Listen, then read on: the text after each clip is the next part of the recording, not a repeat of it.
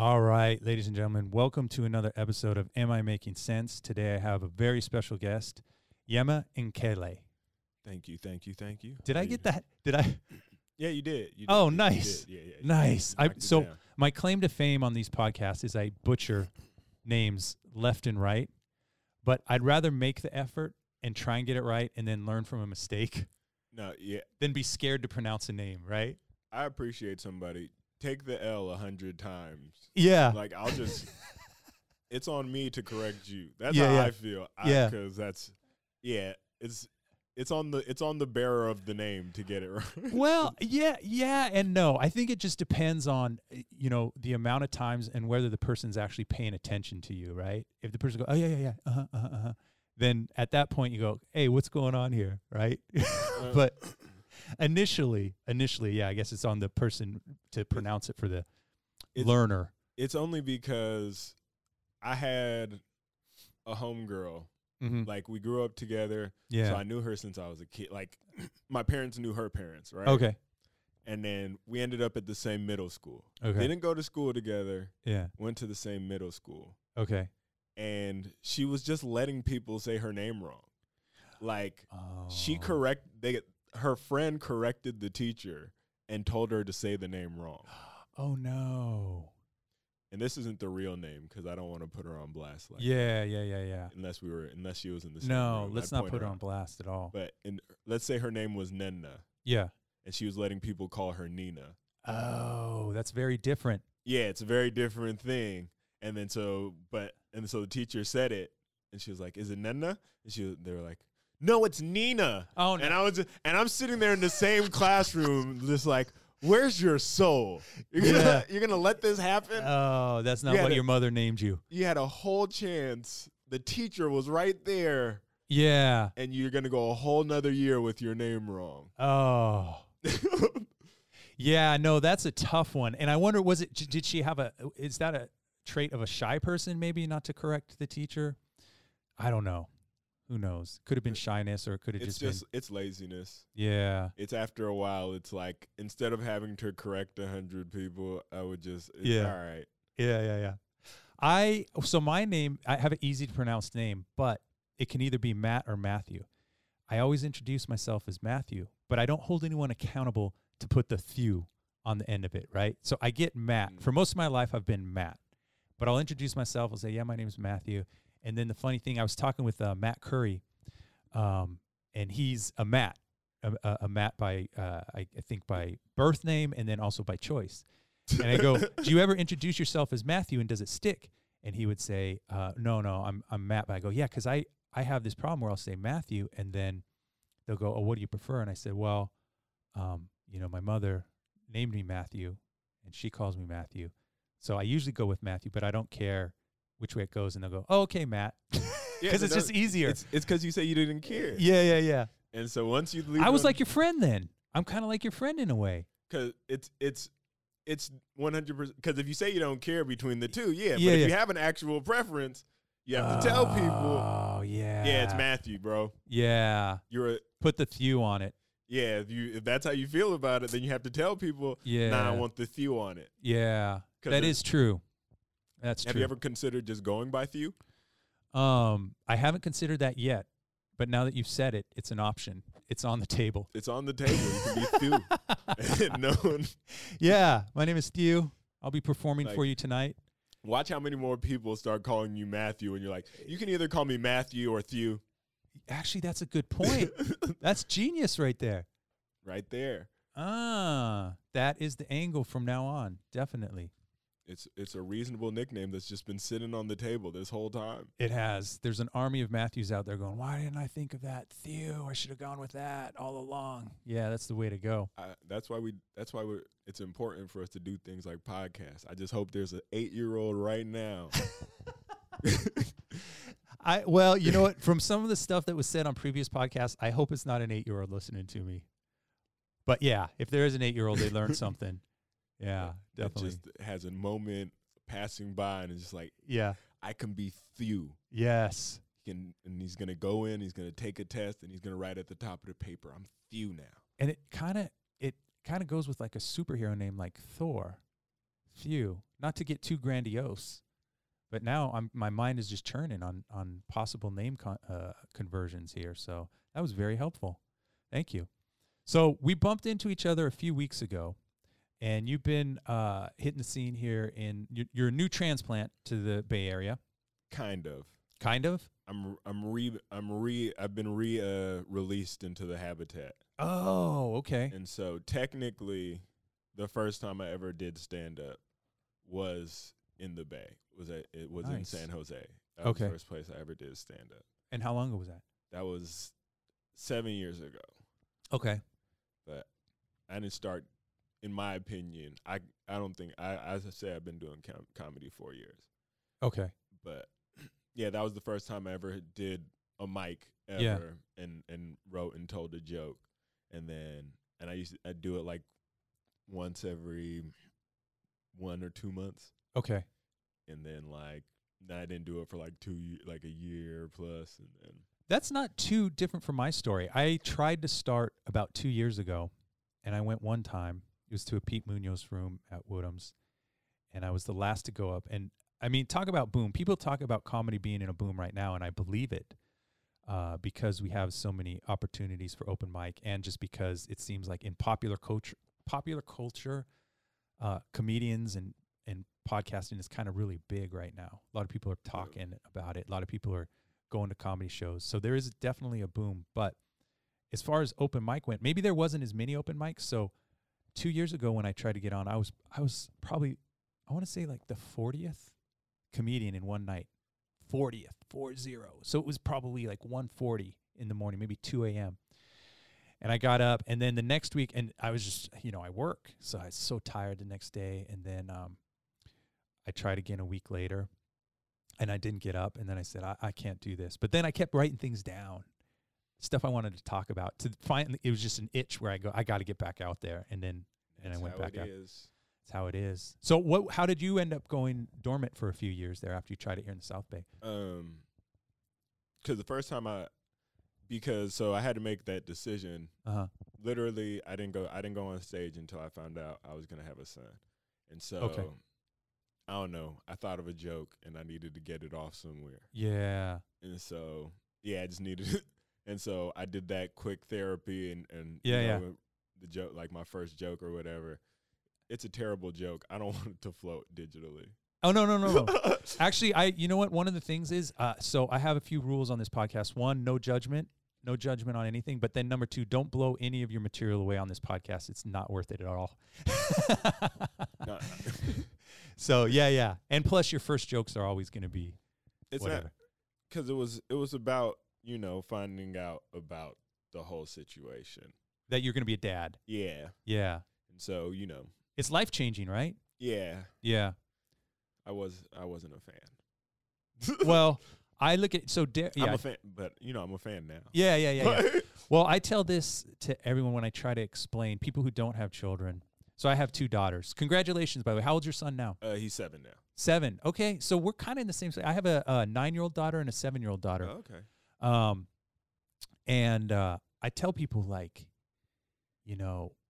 there's pretty clear markers in life, and that most markers that I thought were markers prior to having a child were not markers, right? Like graduating from high school, it's almost it's a blip. It means nothing. It's nothing. Whatever. Getting that first good job, it's nothing. First car, all of these quote unquote milestones are actually, I would just call them like secondary experiences. But then when you have a kid and you're holding a kid in your arms that first time, it's almost like I want to say, this is a little dramatic, but it feels like I died and was born again with the child. That makes sense. I follow exactly what you're saying. Yeah. Because whatever you were before, you realize, and I don't even want to say the stakes are higher, right? Like even if my child wasn't born, I still would have woke up and gone to work. I still would have done whatever I do on my day-to-day. But I feel like once the child was born, I felt like I left a lot of stuff behind. There was a lot of stuff attached to mine. Yeah. Right?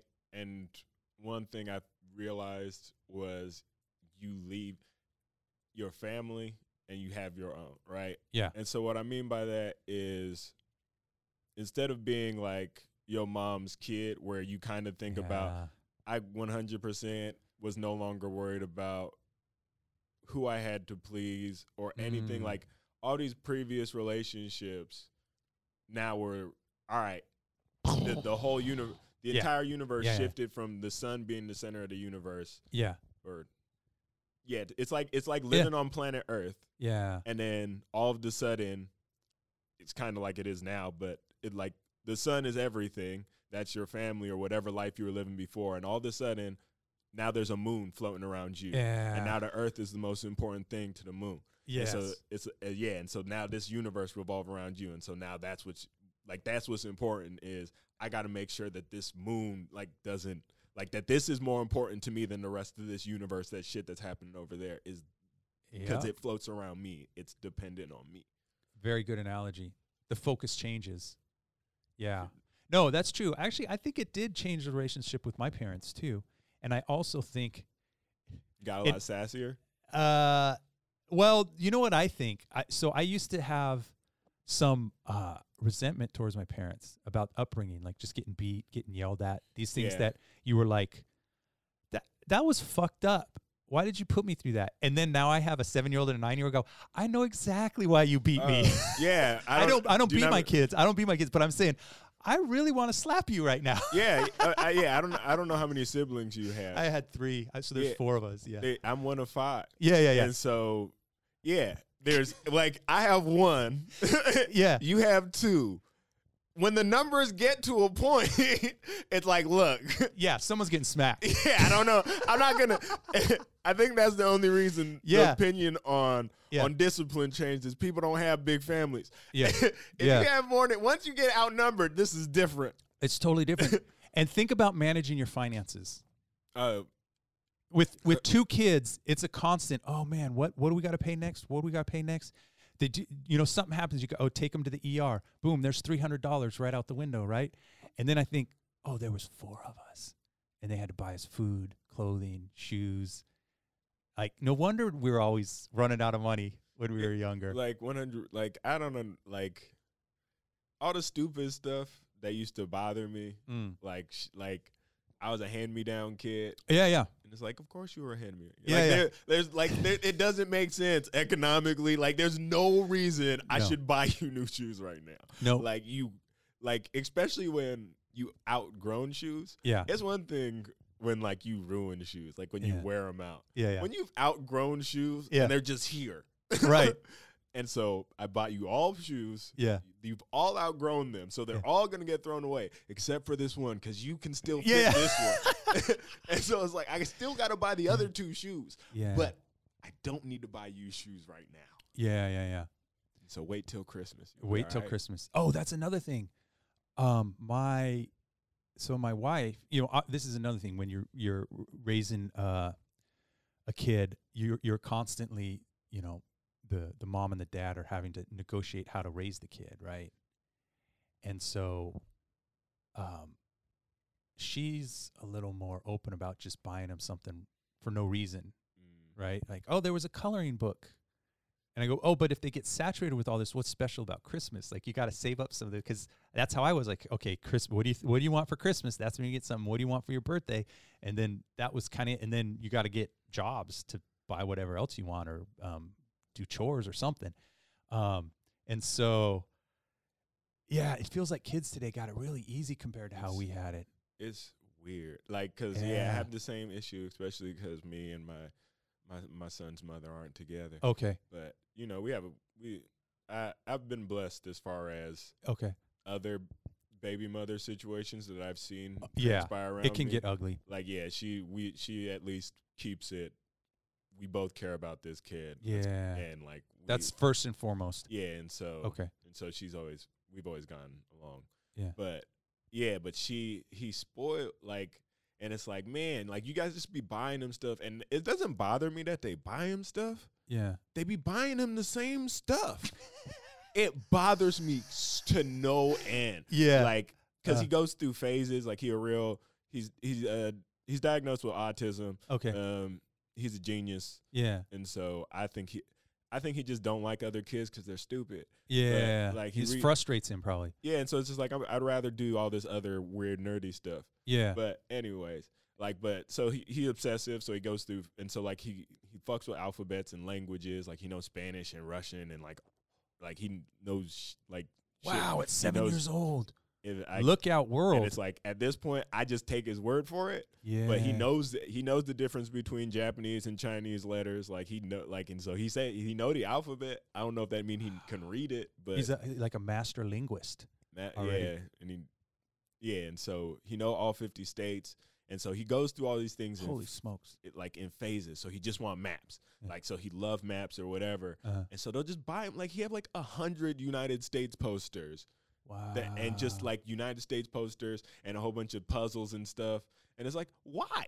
Yeah. Just tell him to wait till he gets home. Yeah. Like they're right there. Like there's so many of them just floating around him. Yeah. And then they talk about, he's like, well, he's obsessive. No, he's not obsessive. That's all that's in his house. Like, what else is he gonna talk about? Yeah. Wow. So that's cool. So you're actually learning stuff from your kid already. Oh yeah. He reminds me how stupid I am all the time. Oh my gosh. Yeah, my older daughter tried to pull that one on me and tell me how stupid I was, but I said, yeah, but I figured out half that problem for you. You still came to me for that problem. I figured out half. I just couldn't figure out the whole thing. Oh, man, that's great. So when you do comedy, would you consider yourself maybe a joke writer, or do you think about the stories and experiences that you've had and then try and find the funny in them and then perform them on stage? What would you, if you had a style, if you said you had a way of thinking about comedy, what is it? My personal way, like that I approach comedy, is like I'm not a good joke writer. Like as far as like just starting from, like if we're talking about just from scratch, like because you have a lot of jokes that it's literally you playing like just being like, this is some random shit. It's random shit. I try to do one-liners every now and again. Yeah. And so I can't. I set it up and I was dead. Like I was really like, let me get. Because especially for like trying to get a writing on a TV show job, like they like people who can knock down one-liners. Yeah. And so I was just trying to, I can't do one-liners. I can't do it. Like they so hard for me. Like I have like 3 that like, but those would come up to me randomly. Like I'm a shit talker. Nice. And so I'm so dedicated to talking shit that I will, to prove my point, I will figure out how to make it funny. Yeah. Just so I can get it off. Yeah, because I don't believe in PC culture. Yeah, like people can get mad because people don't get mad when you make them laugh. No, I think if you do something, this is cliche to say this, but if it's funny, it's funny. If it's point blank period, I promise you, when everyone who complains like, oh, you can't say this joke, you can't say that joke, you can't say it because it wasn't ready or it wasn't funny enough. Like, and you're going to take a L, you're going to bomb every once in a while. And it sucks that there's more blowback for it when it's an actual joke that's being constructed. Right. Lots of people be throwing out dumb, hacky racism. And it's like, that joke failed because it's hacky. Yeah. That's really what happened and it became a big deal because it was so hacky, it's racist. Yeah. And another thing is there's something about, so when I look at, I didn't answer your question at all. No, that's great. That answers it precisely because what you are is you're a storyteller shit talker, which is an art form. Like that's why. And I think, so here's what I think. I think ultimately when you talk about PC culture or outrage culture, so ultimately here's what we're doing as performers and stand-ups is we're saying we got to tease someone. It's not comedy unless Chappelle said it, right? He says comedy is mean and comedy is funny, but it's not funny when it's you or something like that. He had something along those lines where he said once it's you, it's not funny anymore. But ultimately, you always remember there were some guys that you hung out with or family members who knew how to tease where even the person being teased was still laughing. Yeah. And that's a true shit talker. A really good shit talker is talking shit wherever he's doing it, whether it's on the court, hanging out in the house. they're talking shit, but you're still like, oh, he's talking shit about me, but I'm entertained, right? Yeah. And so I think when we get up there, someone has to go down. Even if it's self-deprecating, you're bringing your ego down, right? Someone's going down when you get on stage to tell jokes. And I never realized that until I started doing it and seeing everyone's act day in and day out. And I go, okay, well, to some extent, because I'm by default, I like shit talking, but I'm kind of an amiable person, meaning I don't really want to ruffle feathers, except the people closest to me, I tease. But then I realized, as a comedian, I got to get out there and I got to shit talk and make fun of things. But like you said, sometimes it takes a few iterations before people go, oh, I get where he's going, and that is kind of silly. And here's the problem. The problem is when you're doing it on stage, most of the time people will forgive you if you're being awkward. But when you at the top of our podcast, you said you wouldn't want to put it out in digital. So many comedians are going to Twitter first, and there might not be context. And then that's when it's like, boom, everyone gets pissed. And then they go, this guy's a racist or this guy's a bad guy. It's like, he's just an awkward joke writer right now. That's really what's going on. Yeah. And he needs a couple more attempts at that. I don't do a lot of I don't check a lot of people. Like Twitter isn't it's not, I don't judge people for Twitter like that. I'm also not good at Twitter, so that's why. But I don't judge people on tweets. Yeah. It's like I hate when I see clips that you can just see a clip of it and it's out of, and then but it's like a whole like 3-hour interview. Yeah. And then you find the interview and they just like and it's just completely like, oh. Yeah. He said like the opposite of this for like 40 minutes. Yeah, yeah. And then you caught him like in an awkward sentence. Yeah. And then you acted like he didn't say everything else for 3 hours. Yeah. And people do it on purpose. Like but at the same time, yeah. And so it's like, you can't judge people off a tweet. But if I listen to your set, there's some sets where I'm like, oh, this is not good. Yeah, yeah, yeah. Yeah. And I don't know how topical we are. Anything goes. Bruh who got canceled on SNL. Yeah, I heard about it. I didn't listen to him yet. I listened to it. Yeah. It's hacky racism. Oh. Like, and it's not even, and it's a podcast, which makes it worse because that means you guys just free flowing. Yeah. It's like, oh man. Yeah. Like he did like I was out. He did a whole bit about like it wasn't a bit. He was just like, and who let them build those buildings in Chinatown? If it was up to me, I would just, as soon as they started building those buildings, I would have just started knocking them down. What are you doing? This is America. And I was like, whoa. Oh. Yeah. And that's free. Yeah. And that's free. Nah, man. Like I was like, yeah. And so it's like, and then when you have, and so it's like when you have that sentence, right? Yeah, yeah. And that's not even your sentence where you start dropping the slur. Oh, did he use slurs too? And he said the C word. Oh no. Which I'll be honest, I'm not that hard. I don't have the right to have an opinion on it, I suppose, as a non-Asian person. Yeah. But if we weren't on air, I would have just said it. Yeah. I'm not. Oh no, I'm believe me, I'm a straight white guy. Epitaphs are not going to be in my act, and they're not going to be in my podcast, or not whatever you want to call it, slurs, racial slurs. I'm not. I'll never make any of that funny in my lifetime. So I'm not even going down that road. Yeah. And so, but 100%, if I was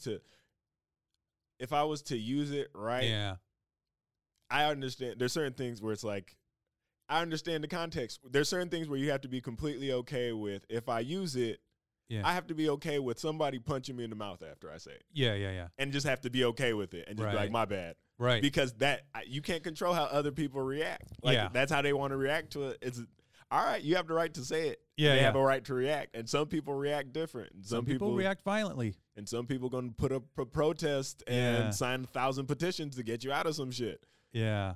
Yeah. I didn't listen to that yet. So I didn't make any assumptions about it. And honestly, I'm not that into SNL anymore. And I didn't know who he was. So I kind of I didn't want to put any energy into it, so to speak. I just go, something happened there. And so I didn't judge one way or the other. But it does sound like what he just said right there. Yeah, that's you can't really ugly, he's bro. A white guy, right? Yeah. Yeah, it's hard for us to get away with slurs. Yeah, it just you have to be really fucking funny. And point blank period. That's the whole reason I'm saying that. Just to put it in context, I don't want to I don't front about who I am or lie or nothing. But the whole reason I wouldn't say it on air is because I don't know anybody who's I don't know everybody who's listening. If I'm using it in a context where I know you and we personable, and it's like you guys, you just some white guys in a room, and then you crack and like you have this is multiple episodes. It's weird. It's weird. It's just wait, he said it multiple times. It was. I don't know if the slurs were in multiple episodes, but I'm saying that you had these you have these weird Chinese rants in multiple episodes. That's weird. Yeah, and so this isn't about what you said. It's the this is the you have a weird thing about Asian people. And it's a thing. And so it's like that's why I try not to judge people on blurbs, but I will judge you on some shit when it's when you say a lot of random shit that because it's all the little shit that people say that's more important than the big shit. As I grew up around enough white people where it's like it's not the racist people who really say some shit when they're about to fight you. That's not necessarily being racist. It's the person who whispers to another kid, "You shouldn't hang out with him. He's black." That's the real racist kid, not the kid who's like mad and just said the meanest thing he could say. And that's a systemic thought to say, "Oh, it's not don't hang out with them because of this label or that label." It's systemic. Which is where it's interesting to hear you say that he did it in multiple episodes, because that's kind of my gauge is like, is this behavior happening consistently? If it is, then maybe we start throwing out the word racist. But if someone did something once or twice, like traffic is a good example, right? Traffic, everyone is screaming at each other in traffic. I can't judge you on the stuff you said in traffic because it's just these things happen in rush hour traffic when everyone's, bumper to bumper. People get pissed off and start saying things. But I promise you, if you tape somebody's mama, so you just tape somebody, some random person, somebody that you know cool as shit, and you tape them in their car when somebody almost make them crash and they have to swerve. Everything's on the table. Everything's on the table. But if you record it and put it in the world, it's gonna seem terrible. Oh, right. I see what you mean. Yes, because you won't have the context of whatever. Because you don't have the context of who the person. But when you take them just at this random. Except if you call the police, fuck you. If you get caught, fuck you. So is there anything off limits in your performance? I don't think anything's off the table. Me personally. I'm 100%. I think everybody, you allowed to say whatever you want. You got to make it funny though. That's really my only thing is you got to make it funny. And it's very rarely when I hear somebody personally, as far as the comics I've met personally, like this hella random people. But as far as the comics I've met personally, the ones who really complain about not being able to talk about stuff, it's very rare where I see them do sets where I'm like, oh, that was a good joke though. It's very rare where I see them be like, where they're like, where I'm like, because there's lots of dark jokes where the room doesn't get it, but I'll start but I still found it funny. Like, you know what I mean? Where it's this 100%. Isn't their taste, but it's still a good joke. I'm 100% on board. I think that there's some things that just cut through. And especially, so now I think because I've been trying to do stand-up for the last year, and so now I pay a little more attention when I watch people's sets on Netflix, or the pros, if you will, watching the pros. And if you have not necessarily who you think are the greatest, but the top 4 favorites. Oh, do I have 4 favorites? Yeah. 4 or 5 favorites. So you know what's funny? I was just talking about this with my cousin-in-law this past weekend. And so George Carlin's definitely up there. And then, of course, I think Richard Pryor. I think a lot of what's happening in the last 25 years would not have been possible without Richard Pryor, including Eddie Murphy. I know Eddie Murphy gets thrown in with the greatest, but I think he had a 4-year, 2 to 3 special thing. And then once he hit movies, I don't think he was necessarily about stand-up. So I would say Carlin. I would say, gosh, this one's so hard. Definitely Richard Pryor. And let me try and come up with a couple more. Well, so like right now, contemporary, I like what Bill Burr's doing. And then, why didn't I mention Chappelle? Chappelle's my number one. Chappelle is my number one. GOAT. And then comes Carlin, and then it's either Carlin or Pryor. See, Pryor was the most raw with his personal life. No, don't feel a need to rank it. That's what I can't I can't rank it. I can tell you my favorites, but I don't put them in order. Yeah. Too hard when you so start that's really who it is. But then, there's been so many people who I thought were funny that came along. Like, for instance, one of the guys that I've always thought was one of the funniest guys to watch perform, but he wasn't a stand-up, was Chris Farley. And I just was on a show with Dana Ware last night, and we were talking about how funny Chris Farley is. Just the way he moves, like he doesn't even have to say anything, and you're already laughing. Yeah. But as far as the stand-up on stage delivering a message, I think Chappelle has transcended into a weird area where I don't even consider him necessarily just a stand-up anymore. Which is the same as Carlin. Carlin transcended into a social commentary / almost activist. He's kind of, it's weird. It's like he's living the second half of Eddie Murphy's life, if that makes sense. Sure. Because like how Eddie Murphy was the rock star and shit. Yeah. But now Chappelle doing the Van Halen, like I'm untouchable. Yeah. You don't need to like my shit. If you like it, I can put out a new album and charge you $1,000 and sell it if I wanted to. Yeah. Like that weird, like I'm a rock god thing. Yeah. Like, and Chappelle's kind of grinded his way to being like, I'm past comedy. I'm a comedy god. Like, you guys still do performances and try and get better. Like, you guys are still competing with each other. Yeah. I just do it. Like, I'm in something else now. He's on something else. There was the one where he was in the belly room, and I've talked about this almost ad nauseum on the podcast, but I haven't talked about it with you yet, so I'll discuss it one more time, where most of his set, he was sitting there. I want to call it equanimity. No, not equanimity. The bird. The one where he talks about one of the Netflix ones. Yeah, it was a Netflix one. The one where he talks about iceberg slim. This is the one in the belly room. I think it was the equanimity. I think equanimity was the one in the belly room. And okay. The other one was like the bird paradox or something like that. Yeah, Something weird. Something weird. It had paradox or something. Yeah. So the one in the belly room, I've watched that about 5 times now, maybe 6. And I've gotten a little obsessive about it.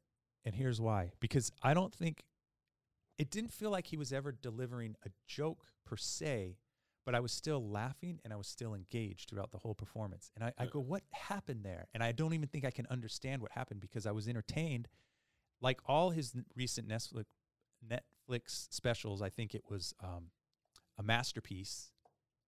But I can't explain why it was a master. All his other ones, they're joke format, boom, bop, boom, bop. But that one, I felt there was just something happening where he was just telling us some stories. And when he went into the whole, that book, the icebergs about, I think it's called Pimp or something. I don't understand what message he was trying to convey there. It was just interesting. It was interesting to where he's just he's not a stand-up, he's an entertainer. Yeah. And I think almost like just an activist or something. I don't know. I hope I'm not building him up too much, but no. So because if he the true, like I leave him in a stand-up because he's like stand-up at its greatest form. Like he's bigger than stand-up, but he is but he still grind harder than. Like, he grind way harder than he's supposed to. Yeah. Like, as far as he have the access to it so he gets to go up in whatever room he want to, but he still use it. Most of the people who have access don't want to hit all these he still use it. And he exit, and so he goes long from what I heard. Yeah, I heard so he'll crazy long. He'll literally end his real performance and say, if you guys want to stick around, I got some new stuff you can listen to. Yeah, so he'll go through a set, and then he'll just try and, from what I hear, I always miss him. But he'd be at the Comedy Store, and he'd be at the Comedy Store like more than like a regular nigga. Like, he just be there when he wants to work something out. So he put in the so it's not like he's half stepping it. Yeah, it's not like and it's comedy isn't like rap where you can have a studio in your room and make fire. You have to grind. You have to grind to make it great. Yeah. Even as far as my favorites go. I think Chappelle's the greatest of all time. Yeah. No argument from me. But 100%, without hesitation, my favorite stand-up is Chris Rock. Oh, yeah, Chris Rock. I didn't throw him in there. He's awesome. He's and I couldn't tell you why, but it definitely has a lot to do with the fact that he's the reason I got into stand-up. Oh, okay. And it wasn't even like, it was just off of because it was just Chris Rock stand-ups. That's what growing up, all I watched was Chris Rock stand-ups. I didn't watch anybody else's stand-ups. Yeah. And then Everybody Hates Chris was so much my humor. Like, everything. I love Pootie Tang. Like, every one of his movies is so very, and I know it's not great, but it's so very my humor. Yeah. So he hit my shit on point. And the reason, and when he made No Sex in the Champagne Room, I didn't watch that one yet. It's a music video. It's just a song that he had when Bigger and Blacker came out and made it to #1 on TRL. Oh, nice. And so I was just like, oh shit, you can do anything with comedy. Yeah. And the whole song is just him talking shit, and it's literally him saying, nobody take off that silly ass hat, cornbread. Ain't nothing wrong with that. And it's just a video, and then it's like, here's a sign. Watch that. And it's just a dude singing "No Sex in the Champagne Room," it's so. This is striking. I think I have seen this. Maybe there's something familiar about what you just said there. Maybe I have seen it. #1 on TRL, bro. What year was that? This was when did Bigger and Blacker come out?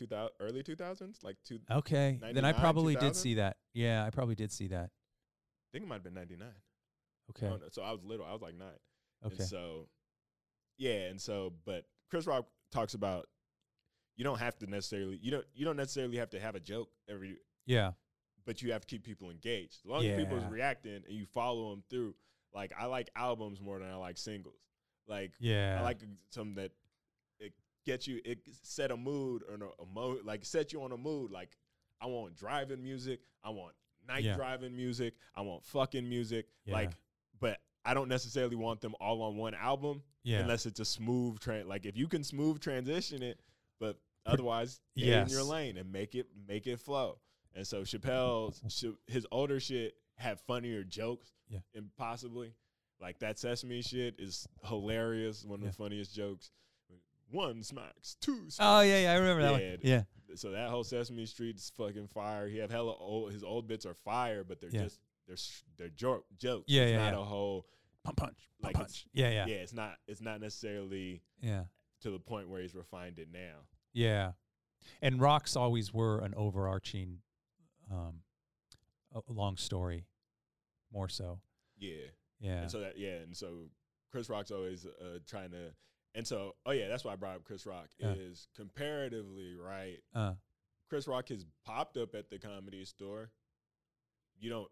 As far as I know, he doesn't pop up all the time. He's not. I see what you're saying. Yeah. And if you ask me, his last stand-up specials, his last special seemed to me like it was incomplete. Oh, interesting. Like he did. I liked it, but then I wasn't actually at that time I watched it. I wasn't that into stand-up. I wasn't doing it multiple times a week, so I should probably go back and rewatch it. If it's not that, because I'm a Chris Rock fan. Yeah. And so. My favorite thing about Chris Rock is he really is good at developing ideas and then tying them off at the end. Yeah. And I felt like he started off with the way he does, and he didn't tie it off at the end. Right. And it's because, and if you ask me, it was probably because he had a Netflix deal. I have a time limit to put this out. It's not the same thing as I can just, whenever it's ready, it's ready. He could have used another year, maybe. Yeah. Another year of touring. But at the time, it was like, Netflix money's dropping. Yeah. Hey, I totally understand that. Hey, Yema, you know what? I think I've gone over on the studio, but I want to keep the conversation going. Maybe we should do this another time. To get a second